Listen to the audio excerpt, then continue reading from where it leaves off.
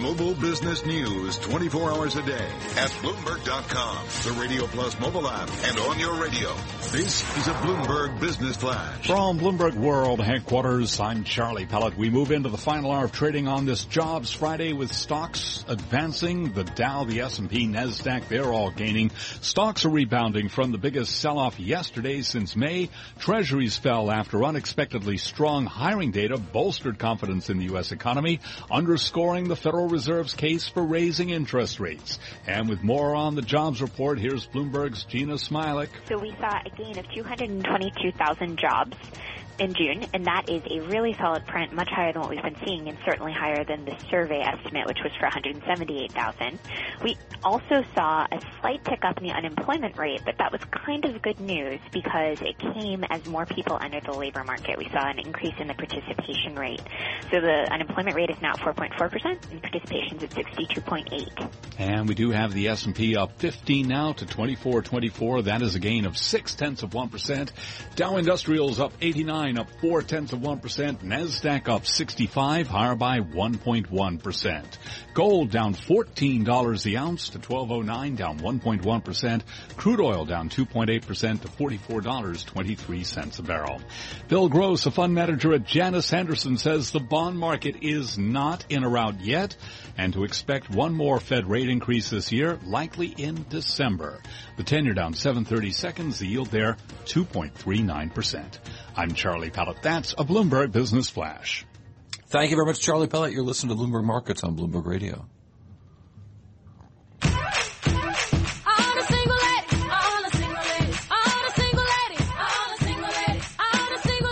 Wait a minute. What is this about? Oh, I've got the girls together. Thank you, Paul Brennan, our lovely producer. Maybe not all single ladies, though. I was going to say, Yelena, something you want to tell us? You're not a single lady. Yelena Shulyatyeva is with us, our senior U.S. economist at Bloomberg Intelligence. Dani Berger? Attached. I thought you were, you're asking me if I'm a single lady? Yeah. I would say I identify with Beyonce's song Single Ladies Indeed. But markets reporter, Bloomberg News. I got nothing. All I can think of is Justin Timberlake doing the spoof on SNL whenever I hear leotard? that. Yeah. That's so great. It's just classic. Both of them in our Bloomberg 11/303. We want to talk about the jobs report and the impact. But Dani, let's talk jobs first, because that is one of our big stories. Then Dani's got a great story that's among the most read on the Bloomberg, and I do want to make sure we get to that as well. Your analysis, though, we've been pretty much saying it was an upbeat report. It's an upbeat report, and we saw an increase. Were you running? Were you running? Yes, I was running. Do you need a moment? No, that's fine. The unemployment rate increased, but, it was a good increase because it was driven by increase in participation. And this is something that Bloomberg Intelligence Economics was expecting in June, because we think that summer hiring is a little bit stronger this year than it was in the previous several years. Yeah. And that what probably partially at least drove the increase in payrolls. Interesting. So that's important. And we do kind of see some enthusiasm, I feel like, or relief maybe in the financial markets today, Dani. Yeah, absolutely. I think people were pretty concerned that if we get the Fed hiking interest rates, that the economy wouldn't be prepared for it. And there had just been building pessimism, I think, in general. Everything was really stretched. Valuations were really high. So just a lot of nerves. And I think that this jobs report did a good job of calming nerves. But, it is Friday after a long vacation. Volumes are low. So perhaps we don't want to read too much into one day. But, that rain earlier today probably did keep some people in the office and traders on the floor. So, I'm going to take this today as a good sign. I'm in the mood for some optimism today. Oh, jeez, here we go. And Melissa Etheridge is next. Because you were singing it earlier today when we were I have been some singing stuff. Melissa Etheridge since July 4th. Since the Boston Pops. She's just incredible.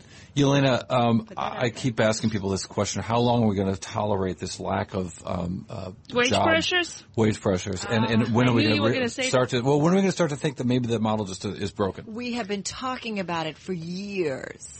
Well, look, we just have to be patient. Patience is key a virtue. Here. I know. So, I just want to just highlight that the modest increase in average hourly earnings was likely partially, at least, due to an increase in the length of the work week.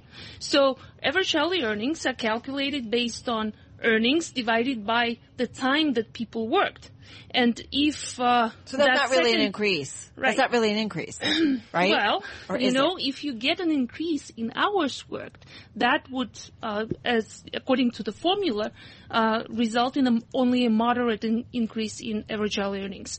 And the increase in the work week is a positive thing because it's very much correlated with growth in the economy itself. So the stronger the growth in hours worked, the stronger the growth in GDP. So it's a positive thing indeed.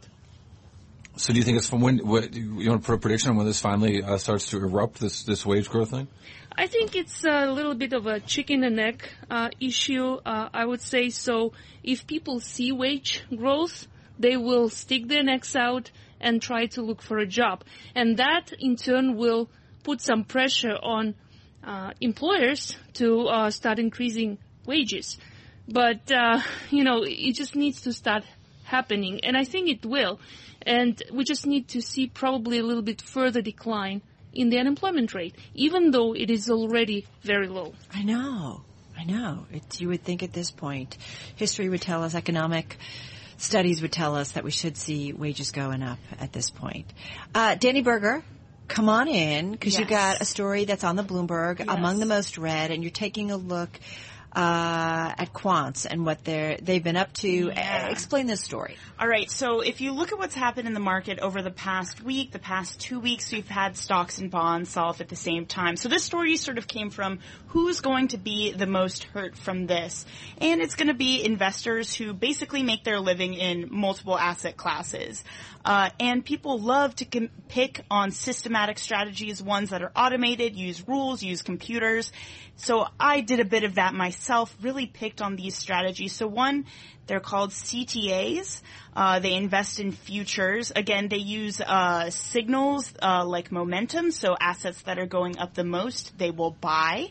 Not a discretionary decision. It automatically does that. And what has been going up recently, stocks and bonds, with the exception of the past couple days. So when that happened, these funds fell 5%, and that's their worst since before the financial crisis. Mm-hmm. So, I mean, you could look at what's happened over the past few weeks since Draghi gave a speech and said, oh, that's ugly, but what does it matter? We tend to bounce back from these things quickly. Well, look, here's what it matters. This really popular strategy just really is going through a rout right now because of that action we've seen. I love this part in your story where you say it's an environment where the potential for snowballing losses becomes greater as the overseers of such funds take steps to reduce risk. So many face losses at once that the theory goes that a chain reaction of selling ensues with the potential to whack markets further. It's something that we need to think about when we look at maybe what kind of trends we might see in the market going forward. Yeah, look, these things have a tendency to ripple out. So you get these ones selling because they're hurt. That eventually hits other investors who continue to sell. So the worry here is when you have these automated funds selling off, that basically it's like I put in the story, it's going to snowball. It's going to get worse. It's going to exacerbate sell-offs.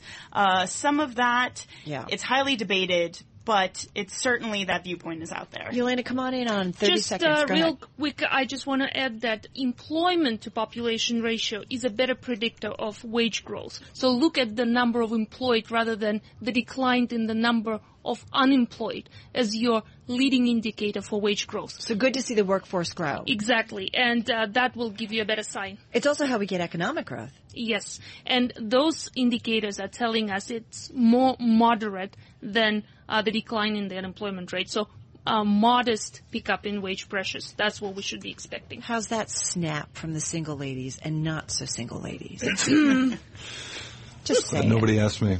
Guys, so glad to have you. Yelena Shulyatyeva from Bloomberg Intelligence, our Bloomberg Intelligence economist, and Dani Berger, market reporter, excellent, with that great story. Appreciate that as well. You can listen to Bloomberg Markets on Bloomberg Radio. This is Bloomberg.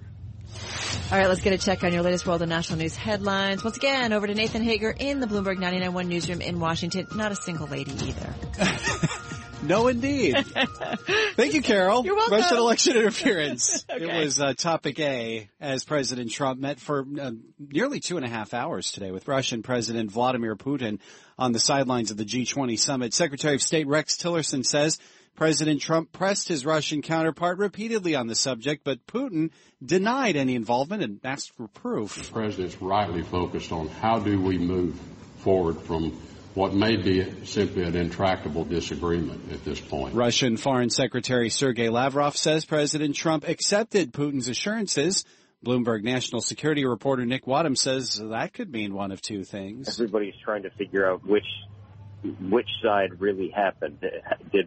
Does that acceptance, as portrayed by the Russians, mean that President Trump said, okay, I believe you that you didn't hack the election, or does it only mean, okay, I accept this, what you're saying, let's now move on? Wadhams was with us earlier here on Bloomberg Markets. Tillerson also says Trump and Putin agreed to a ceasefire in southwest Syria. He says it's the first indication that the U.S. and Russia can work together in resolving that long-running civil war. The Department of Veterans Affairs is now posting a weekly list of disciplinary actions against its employees. VA Secretary David Shulkin says the goal is to improve accountability after President Trump signed a bill last month that makes it easier to fire, suspend, or demote people at the VA. Global news 24 hours a day, powered by more than 2,700 journalists and analysts in more than 120 countries. This is Bloomberg.